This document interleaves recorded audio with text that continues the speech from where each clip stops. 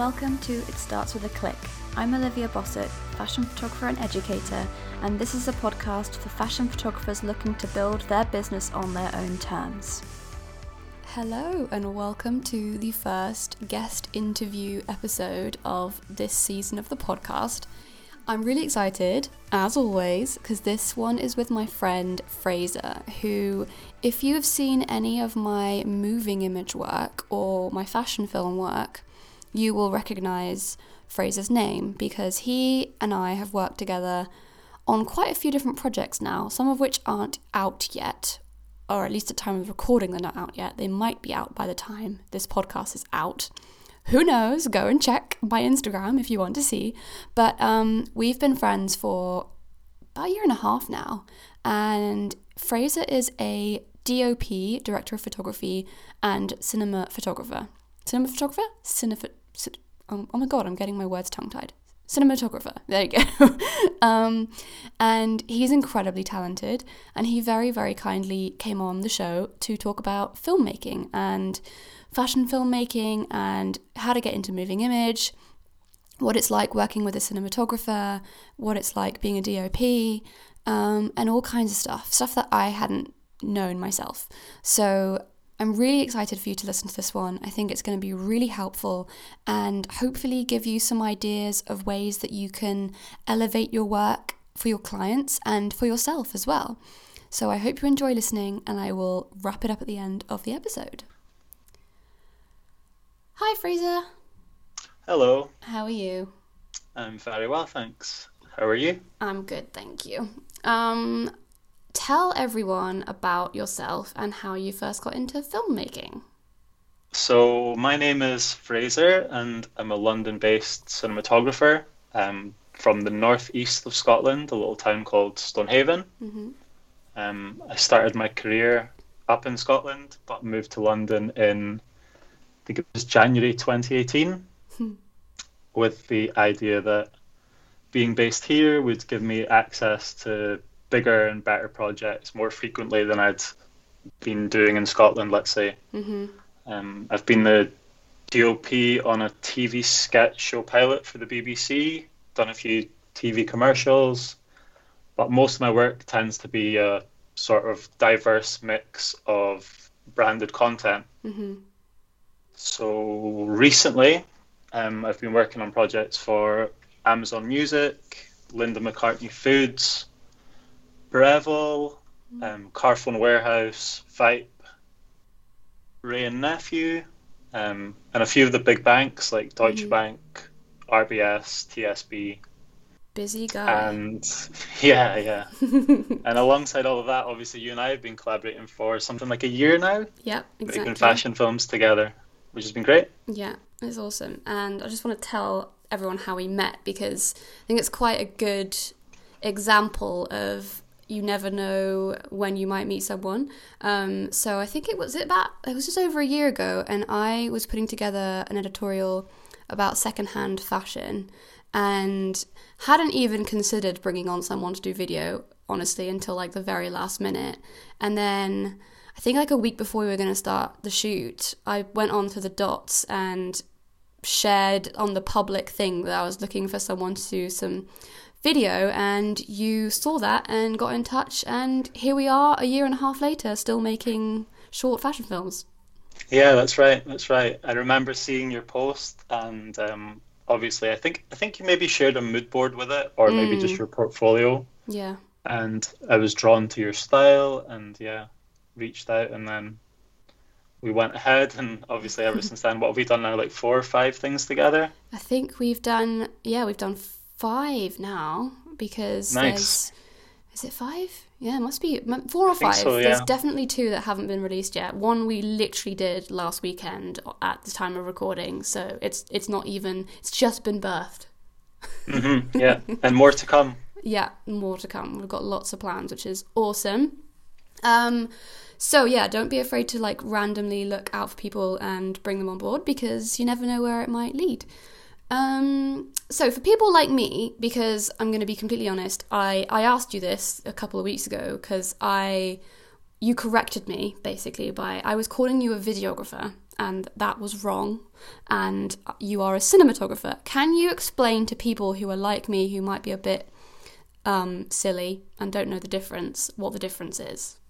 Yeah, so it's tricky. I mean, there's a little bit of snobbery around it, and it's definitely not something that I kind of intend whenever I sort of define myself. And there's a lot of crossover, especially on like smaller scale projects, like things like fashion films or interviews or corporate videos, for example. But basically, a videographer would tend to be more of a generalist who would be responsible of like for all the aspects of pre-production. Then they would direct on set, operate the camera, do some lighting, do some sound, and then handle the edit and all of the post-production themselves. So what you might tend to find is that a lot of people will start out doing something like this as a videographer, for example, and then they'll maybe find their sort of niche within the sort of motion filmmaking world, whatever you want to call it, and they'll become a director, they'll become a cinematographer or an editor as they grow. So a cinematographer is just a bit more of a specialist, really. They are responsible for the image. You tend to work alongside a director and an expanded team of creatives and technicians, with your focus narrowed down more into like the camera and lighting side of things. And you tend to work more in narrative work, like features, short films, or TV commercials, documentary. I think historically probably it would have tended to be more like longer form projects, but now obviously as more and more businesses are investing like a lot of money into creating videos for social, everyone wants to have that like sort of like premium quality. So you find a lot of cinematographers, especially young cinematographers, will be working in shorter form video and social media, that sort of thing.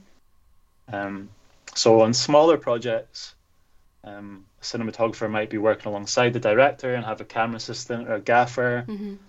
And as the scale increases, obviously you can have like huge teams, like camera and lighting and grip teams with like tens or even hundreds of people contributing. So that's kind of the difference, I think. No, it makes sense.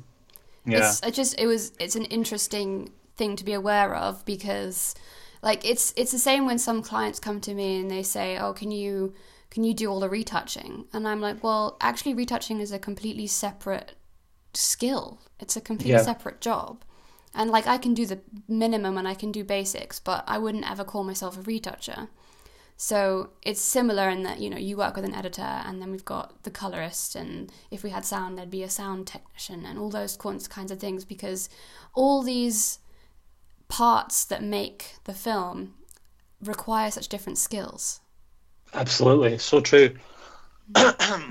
Very, very, very true. So basically, like, I mean, I think when I was doing my master's, that was when I kind of had this sort of awakening to the power of collaboration, like how much you can really exponentially increase the sort of quality of output of your work by working with as many sort of talented people as you can, with each person like really bringing their own specific skill set to a project.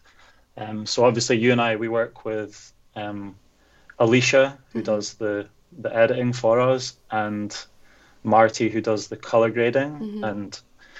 And although I can do both of those things to an extent, let's say, and I have to know about those things, it's just so beneficial to bring those extra people on board and have them bring their talents to the piece.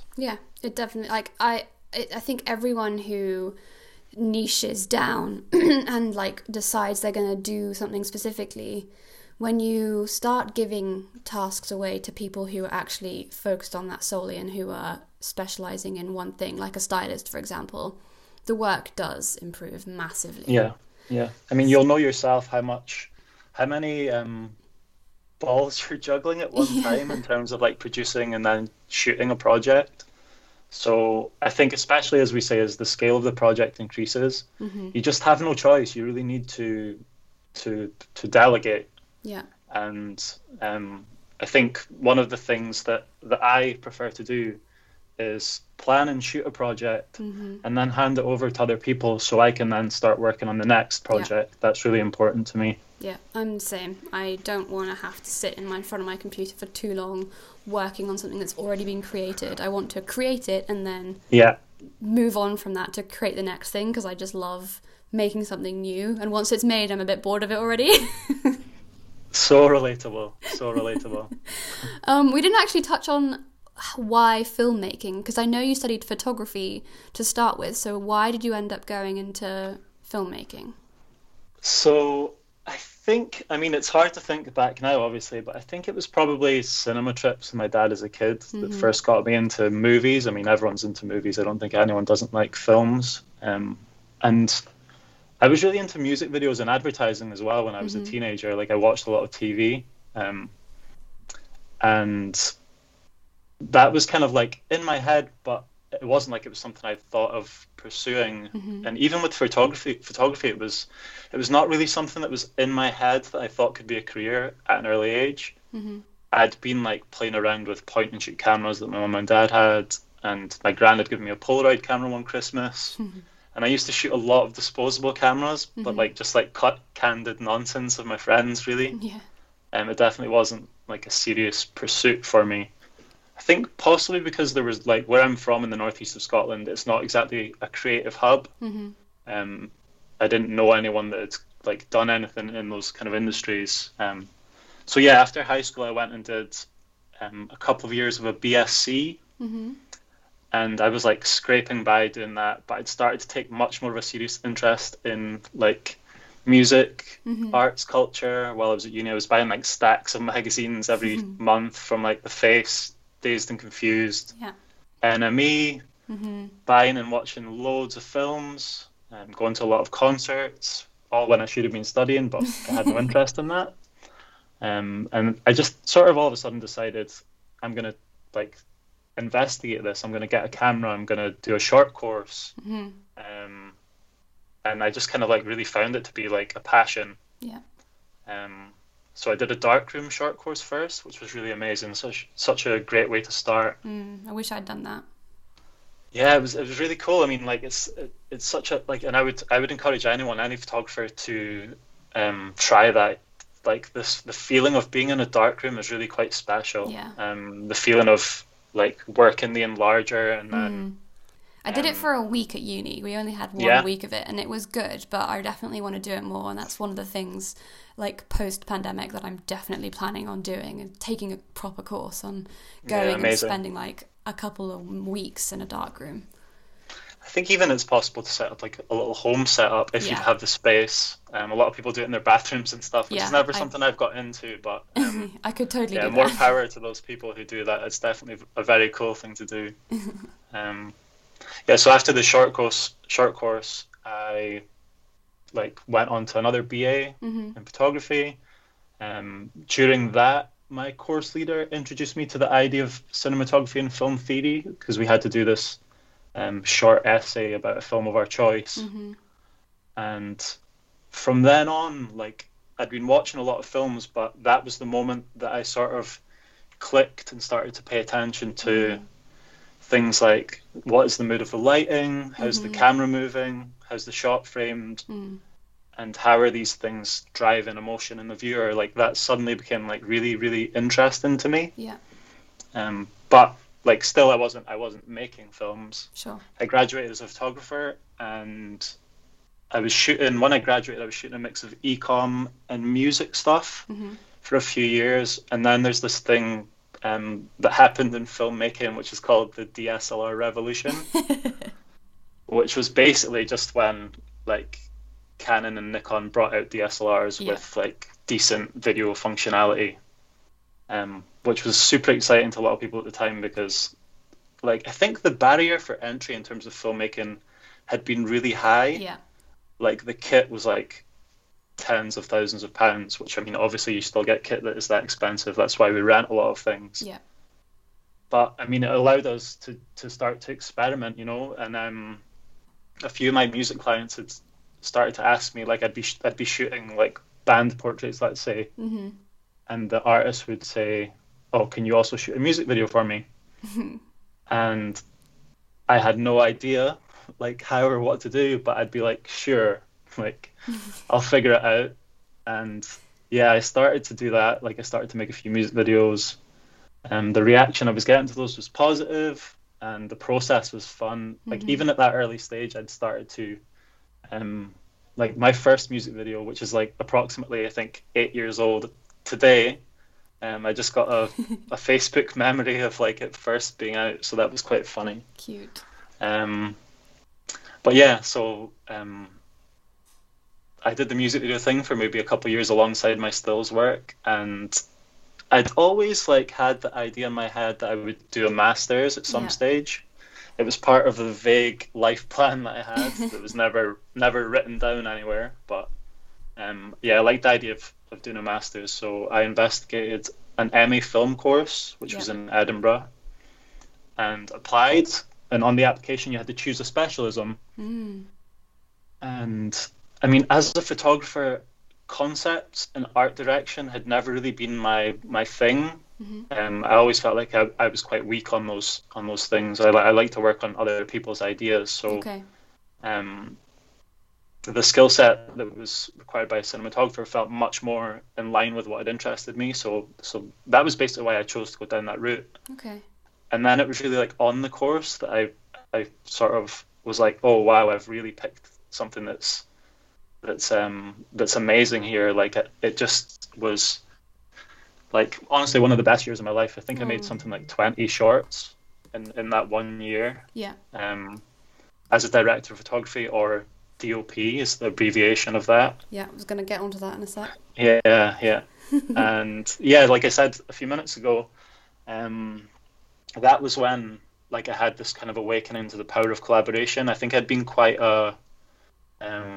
reserved with my work. Like I didn't like to tell people what I was doing. I would kind of like work away on things. Yeah, I think like in solitude. We're all inclined to start off that way. I speak to so many people who are just starting out, who are like, you know, teenagers or in their early 20s, and they're terrified of getting in touch with other people and asking them to work with them. And it is scary.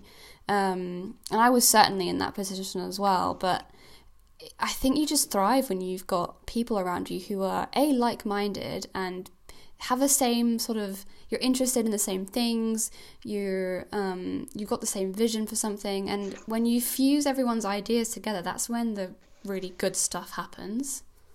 So true. It's amazing. You just start to push each other forward, and like, I mean, there's obviously doing those first projects together, but when you really start to develop long-term collaborative relationships with people, it's really amazing. I deeply regret actually not like figuring that out earlier, but it takes everyone time. You know, everyone goes at their own pace, and I mean, it's one thing that I try and encourage everyone to like whenever I talk to students or whatever, people who email me and ask questions, I say, could you collaborate on this? Do you want to bring someone else to help you? You know, it's going to help you a lot to do that. 100%. And you always are met with that apprehension. People are always a bit uncertain. But who's going to want to work with me? I know, yeah. But there's like, you always find people who are at your level, and I think that's really important as well. Like to find people who are, because obviously we're all seeing the work of people who are like a tier or 2 tiers above us in the industry. But there are also people who are at your level who are like fighting to make their way, as well as people who are just starting out. So and there's those always people who are 2 to 3 tiers above you right now were once where you are. Absolutely, yeah. So tell us what a DOP is, a director of photography, because this is something that we see in like credits of films all the time, and it's not always clear what that is. Yeah, for sure. I mean, this is like, again, kind of like a little tricky sort of thing to define, but basically it's this, like a DOP or a director of photography is the sort of top of the ladder job title for a cinematographer. Yeah. So it's the title that's given to someone who's basically managing or co-managing the image creation in a project from pre-production into post, as well as directing like camera and lighting crew on set, usually in narrative work, commercials or documentaries. So it would more tend to be on a sort of larger scale. Yeah. But I think the confusion now comes from the way like people are credited on small projects, Sure. or what people are looking for when they're hiring. So sometimes I'm credited as a DOP on like a really small shoot when I've just turned up at the last minute and like lit it, shot it, and left. Yeah. And historic, there was another like job title for that, Right. which was a lighting camera operator, which I feel is quite a good fit. Yeah. But ultimately, if people aren't like posting that job title when they're looking for the people to hire, like it's just pointless, you know, it's just like a bit outdated. But I mean, like I say, it's kind of, it can be a little bit all over the place, and you have directors who do DOPs as well. So some people will take on both roles on the same project. Even at the very, very top end of like Hollywood, there's a director called Reed Morano, who was her own DOP on her I think it was her debut feature film, which is called Meadowland. Okay. A really, really cool film worth checking out. It's got Olivia Wilde and Elizabeth Moss in it. Two really, really great actresses. Cool. But yeah, like you'd for know, sure. like all the cool artsy films that I've never seen. I mean, like I definitely have an interest in kind of like art house cinema and foreign films and all sorts, but I also like Marvel and Netflix, you know, like it's really like, I think as creatives it's important for us to have like diverse taste. I mean, you like what you like, but I think even if you don't necessarily love something, I think you have to really be open to everything that's out there. And even if you don't necessarily like watch something and love it, you can learn something from like from seeing it, you know, from looking at the way it's been done. 100%. We watched a movie a couple of weeks ago which was out on Netflix called The Dig. I don't know if you saw it. Yeah, I've seen it.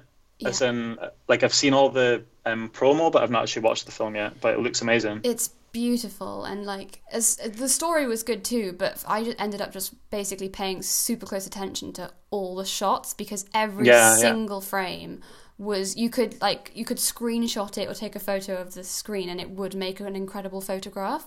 So I was really enjoying that, and since working with you, I've definitely been paying more attention to moving image and just asking myself little things like, oh, how was that framed, or how did they light that? And oh my god, am I learning so much about lighting with working with you as well. So. That's great to hear. I mean, one of the best like ways for anyone to learn like filmmaking is just to watch films. I mean, like obviously like formal education is one thing and getting out and doing it is important, but you can pick up so many things from just like, what's your favorite film, and if it's cinematography or editing you're interested in, like turn the sound off, like don't even pay attention to what's being said or the music, and just notice how the sequences are built, like how are the shots lit, are they choosing to frame it in like a really specific way, like let's say for example as a portrait with a lot of headroom, or like what sort of rules of composition are they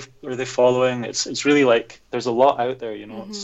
It's a really vast kind of craft. Yeah, and I love going down a YouTube hole and just finding all the random behind the scenes things of shoots and movies, because you can kind of see little clips of where the light was or what the kind of modifiers they had going on, and I find that really interesting just to even just see a glimpse of it, and you're like, wow, okay, it looks so natural and it looks so normal, and yet you step back and you can see how much kit there was behind most scenes. Yeah, for sure. I mean, in terms of feature films, like the amount of money that's spent on productions is just mind-blowing, you know, like and they really do need a lot of you need a lot of control in these kind of like circumstances. Like you can't rely on like the sun, for example, because the sun moves and you need continuity in film, so you need to know like everything is very tightly and specifically planned. Yeah, no, it's fascinating. But Instagram's amazing for that too, by the way. Oh, really? I'll recommend you some. I might give you some of my favorite sort of behind the scenes channels for your show notes or whatever. But yeah, like every day I see like things and I end up saving them to like a little Instagram folder of like how is like even just like 5 minutes before we jumped on this call, I saw a cinematographer from the US that I follow who'd made a really simple car rig, so he could film with his camera rigged to the sort of side of a car, which usually you would associate with like quite high-end grip equipment and having like really heavy duty kind of stuff involved. But I mean, now that cameras are getting smaller, like really cinematic cameras, like they can be like super tiny.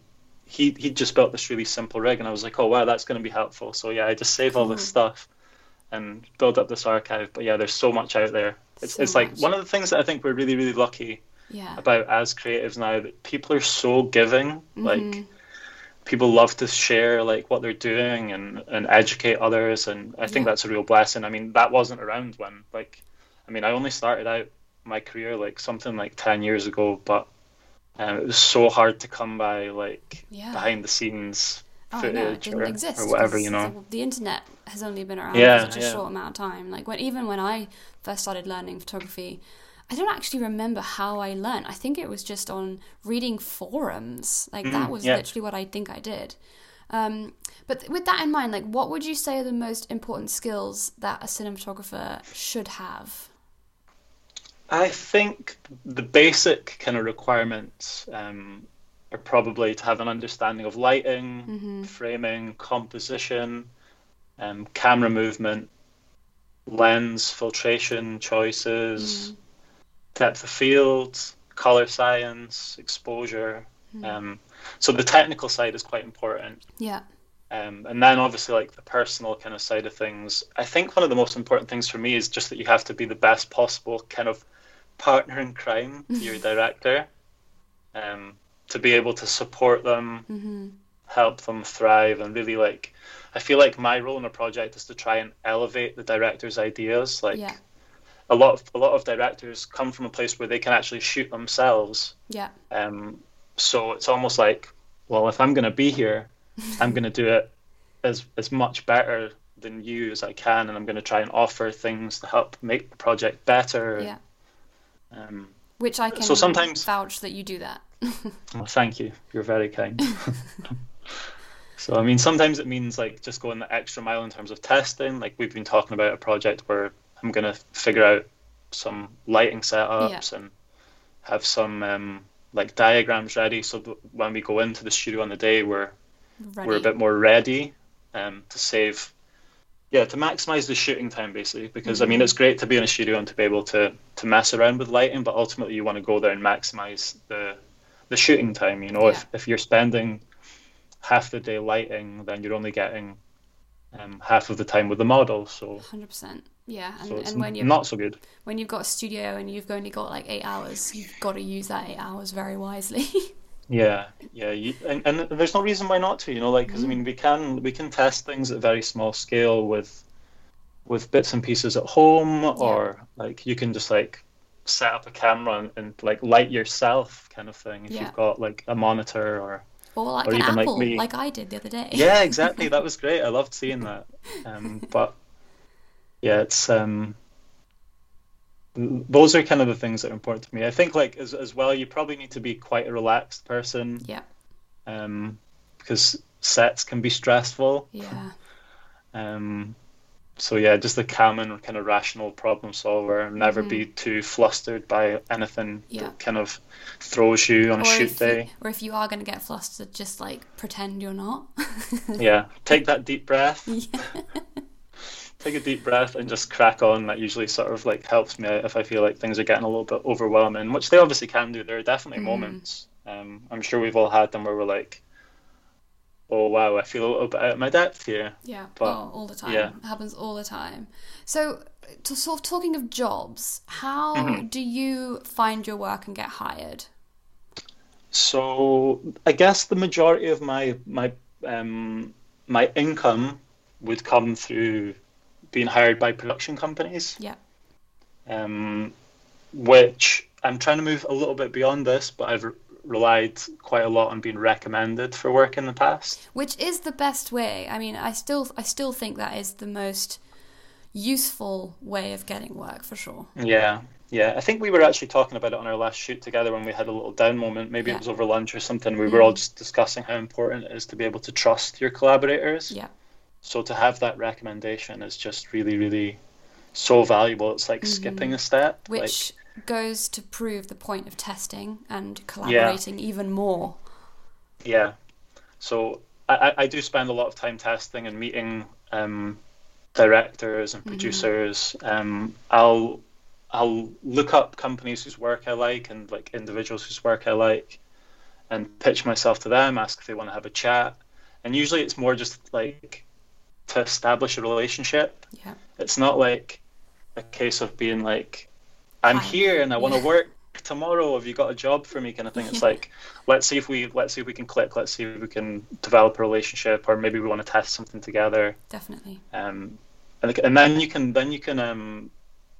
can establish that trust between each other, and you can figure out if you click. Yeah. And yeah. It's being in it for the long haul. It's like not expecting just because you've emailed someone once or spoken to someone once that you're going to automatically get hired. Like there have been so many times where I've known someone. This is a perfect example. There's a producer down in Cornwall that I knew for years. Like I'm talking about, I think about 5 years before she eventually had something she could hire me for, because there was just nothing that was aligned with me until that point. And then all of a sudden there was something, and we got to work together. But I had to keep in touch and like stay front of mind. So you do need to put an effort in and just keep that relationship going. Yeah, I think that's really important. That like, I mean, and I'm sure you have it as well. You'll have people who are emailing you looking for opportunities to work with you, like whether it's assistants or stylists or whatever. And you'll know yourself how important it is for them to keep in touch with you, because if one person's emailed you, let's say they emailed you 2 weeks ago, but then someone else emailed you today, and you suddenly have this kind of like thing in your head that you might need someone for, it's almost like whoever's the most recent person that's talked to you is the first person you're going to think of. Totally.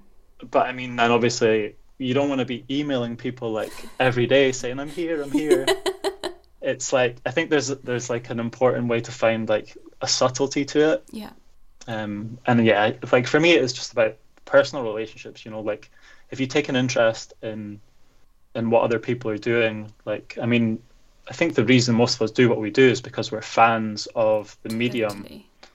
So like, it's one of the things I like most about Instagram is I feel like it's quite like you just like you get the opportunity to celebrate other people's work.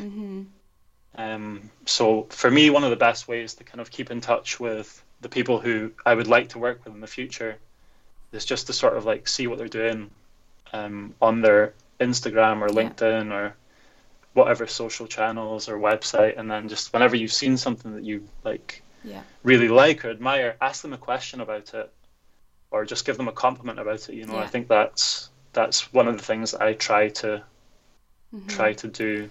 I'm finding LinkedIn, I think we've talked about this, but I'm finding LinkedIn to be really, really good for this specifically, like relationship building, because I think it's less noisy.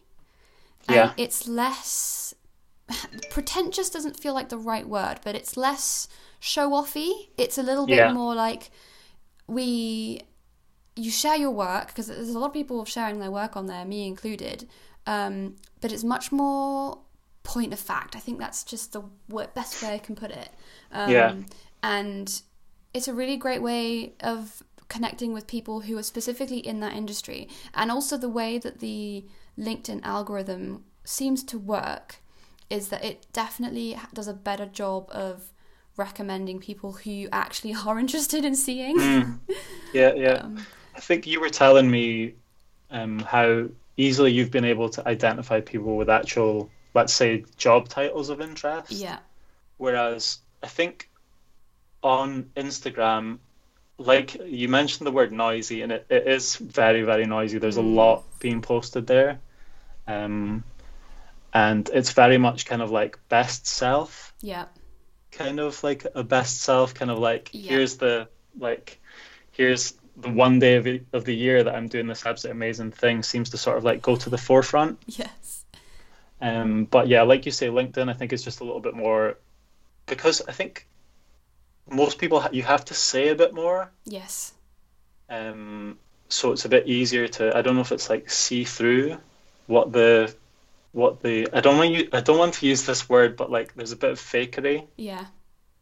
um on Instagram. But yeah, I still love it, I like love it too. Like I still really enjoy my time on there. Yeah, I'm on Instagram more than anything, and I definitely but I've actually had to get to a point now where if there are people that I really want to keep tabs on, or like see what they're doing, or keep an eye on their work because I'm particularly interested in either one day working with or for them, or I just really admire what they're doing, I now have notifications turned on for certain people, and I'll get a little notification prompting me that they've posted, and that's been really helpful for me.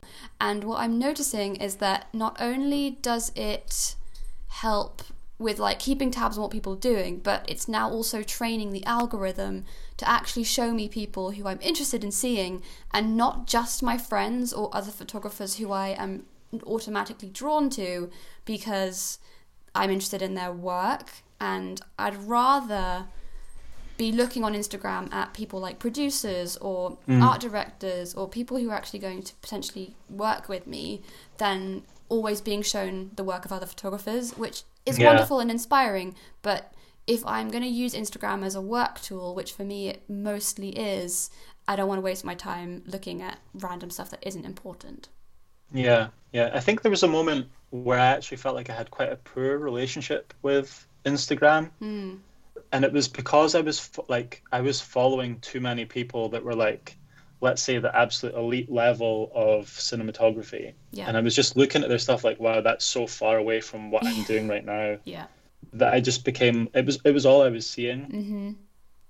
And I had to take a step back and be like, wait a minute, almost going back to what we were saying earlier about you have to find the people that are, I mean, it's okay to have those kind of heroes and those people that are like levels above you, but I think it's more important to be seeing the work of your peers, like the people that are really sort of in line with you, sort of similar stages.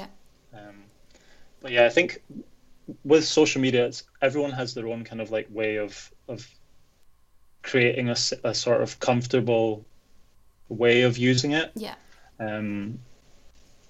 And I mean, for me, it's not like I know like Olivia, you create a lot of content for social media. That's not really the kind of like approach I take. But like I think there's room for both. Like, definitely.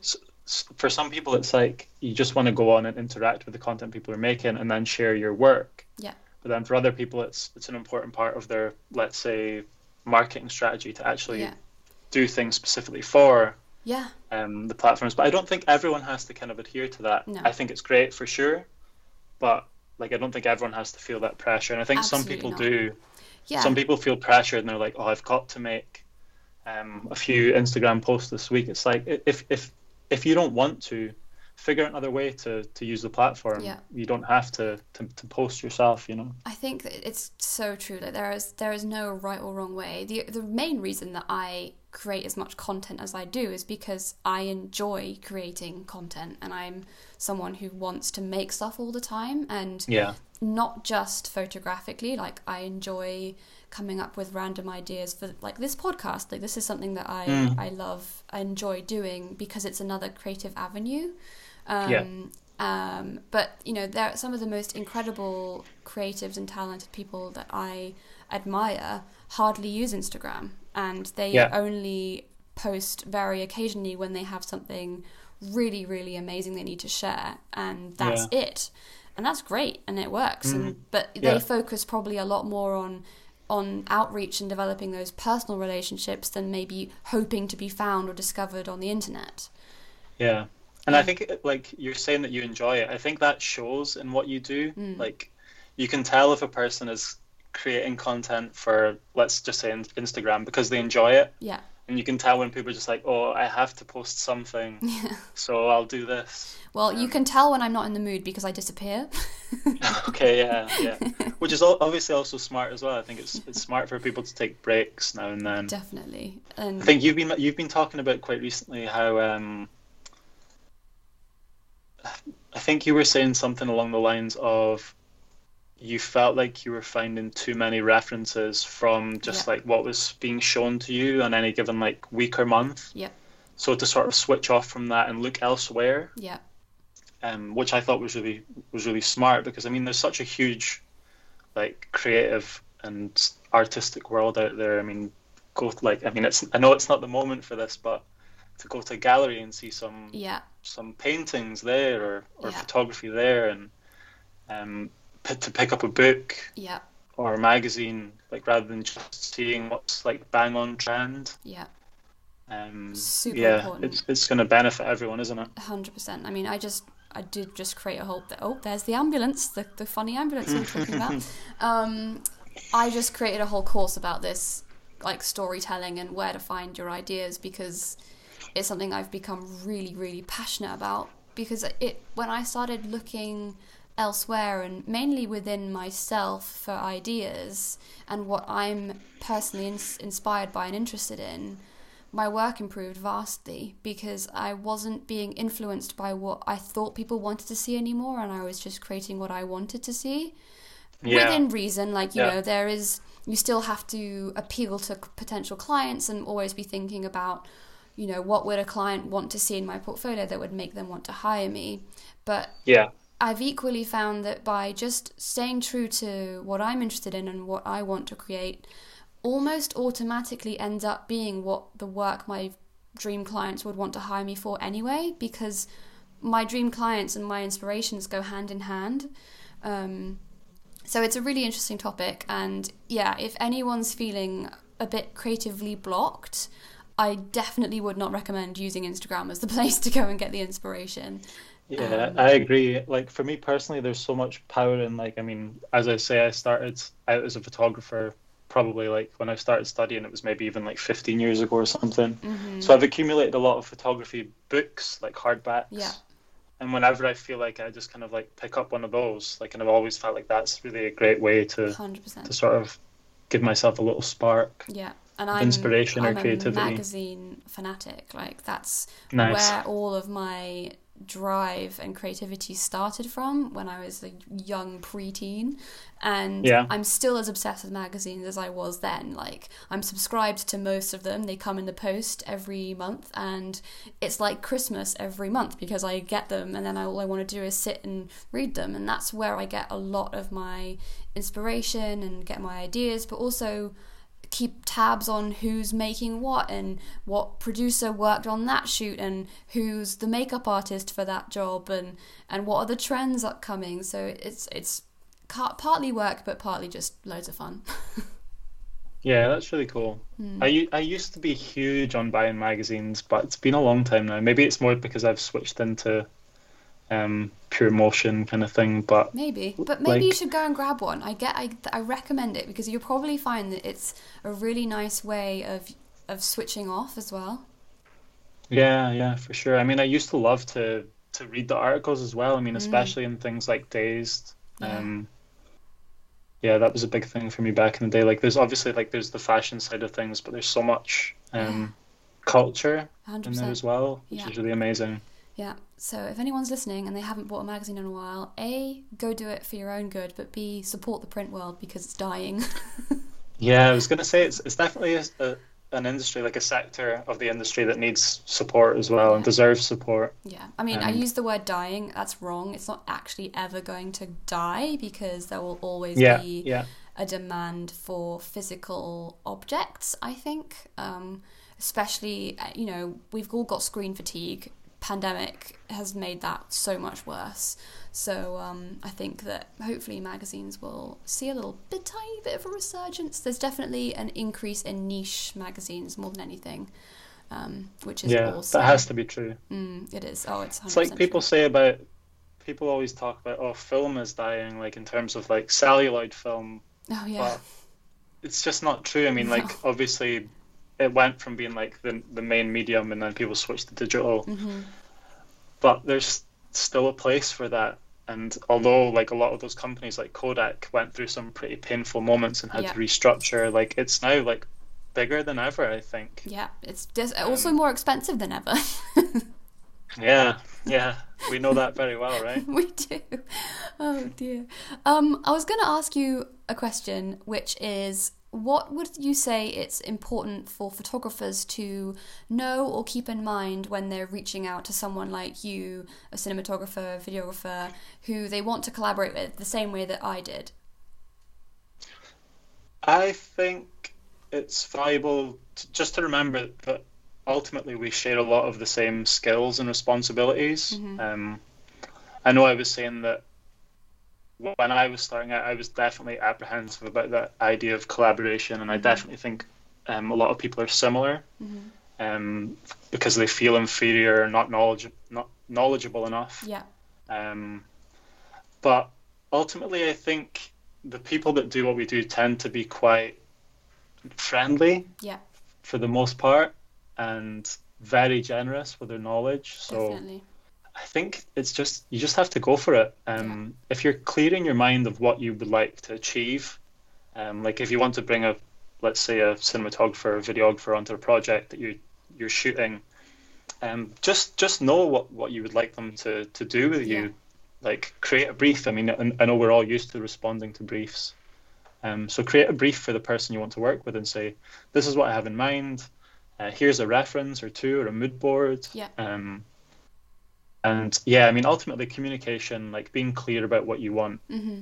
what you would like to do is really important. Um, you can just reach out and say hello, though. It might not even be with a project in mind. You can just say, oh, I'm thinking about maybe exploring this medium alongside my photography at Yeah. some stage. What do you think? Mm-hmm. And everyone's obviously completely different. Some people will be super keen to develop that new relationship, or some people will possibly, sorry, not probably, some people will possibly just ignore you. That's kind of like that's just one of the things that That's just again, we're normal. all probably quite used to. I think we're all used to probably something like a 25% response rate in terms of um, outreach. Would you say Yeah. that's fair? Yeah. No, 100%. That's totally true. Yeah. So Um. yeah, I think Yeah. bear in mind that if it's a cinematographer that you're approaching, Yeah. they probably won't want to edit or color grade as well. Mm-hmm. So if it's a project that you're looking to hire people for, that you might have to budget for a cinematographer and an editor and a colorist. Yeah. Um, or it could just be like if you just want to work with an individual, then maybe the videographer route is a good route to go down. Yeah. Cool. And then in terms of things like on the actual day, because we've done the first three actually projects that we did together, we ended up just using natural light because Hmm. there's obviously the issue that if you're a photographer shooting with flash, the cinematographer cannot use flash. So none other than this weekend we've just done, have we seen how difficult it actually can be to make that work, depending on what you're doing. It just involves a lot more thinking and planning around, okay, how are we going to make this work for both people? Because suddenly you've got two people to think about and two probably different requirements to think about. Yeah. So I don't know. I don't know if I'm asking a question or if I'm just bringing up a point, but Yeah, it's a super valid point. I think combining stills and motion on a shoot is a tricky thing to do. Um, they like a lot of people think that it's one and the same, and there are a lot of things that are obviously like there's shared technical requirements or whatever. mm-hmm. But I mean, let's say for example, like I'm sure. Well, I know you shoot a lot of Portra 400 film stock. Yeah. So that's ISO 400. My cinema camera, or most cinema cameras, shoot with an ISO between 800 and even 2000. Mm-hmm. And if you're bringing in, we almost shot some 16mm film on the shoot we were going to do at the weekend there, and my film was tungsten balanced, Yeah. and yours was daylight balanced. So there are all these kind of little things. So I think again, it's just like how deep can you get on your planning? Like how much can you really like have those conversations and just dive as deep as you can into like, let's Just think of as many things that could go wrong. yeah. And the Have more you it. communicate, the more likely you are to not have these things come up. But something will always come up. There's always going to be some kind Yeah. of like technical issue to overcome. Yeah. But I think with the combined knowledge of let's say photographer, cinematographer, even assistants Yeah. sometimes are able to chip in where there's a gap in your knowledge. 100%. We had a fantastic Um, assistant on our shoot last yeah, weekend. she was Sasha was amazing. amazing, super helpful, full of ideas, really eager to help. So, don't just because you're the photographer in charge doesn't mean you have to know every single thing. Like, I think that I've definitely put pressure on myself to be the one that knows everything, and Yeah, that's not possible. Like, I can't know totally. everything. So it's, collaboration, having a good WhatsApp group. Yeah, that's it. I mean, again, it just goes back to the power of collaboration. Like, it's absolutely impossible for everyone to know everything. So, that's where the power of the delegation comes in. Like, to be able to ask, well, there's this person on set who's really great at lighting. There's this person who's on set that's really great at camera movement. Yeah. Yeah, it's definitely the way to go. If there was a photographer listening who wanted to start making their own videos, movies, films, what would you say they should do? Because I did think about it for a while. I was like, oh, do I want to start making my own moving image? But ultimately, I like stills. So I've never really gone down that rabbit hole because it is such a different kettle of fish. But what would you recommend someone who wants to learn? What could they go and do? I mean, I think both approaches, like to just crack on and do it yourself, or to work with others to help you deliver video, is both are valid approaches. I mean, essentially, I started out self-shooting. I would say it was quite a slow process for me to get to where I felt like I was competent. Yeah. But like, yeah, for sure, both approaches are valid. If you're going to do it yourself, the things to think about are camera stabilization is a big thing. Yeah. Usually I would say it's smart to start with using a tripod. But then when it comes to motion, I mean, the key is in that word itself, motion. Like, you want to move the camera, you want to have like, if it's fashion, you want to have the model moving. Yeah. So you've got to think about those kind of elements.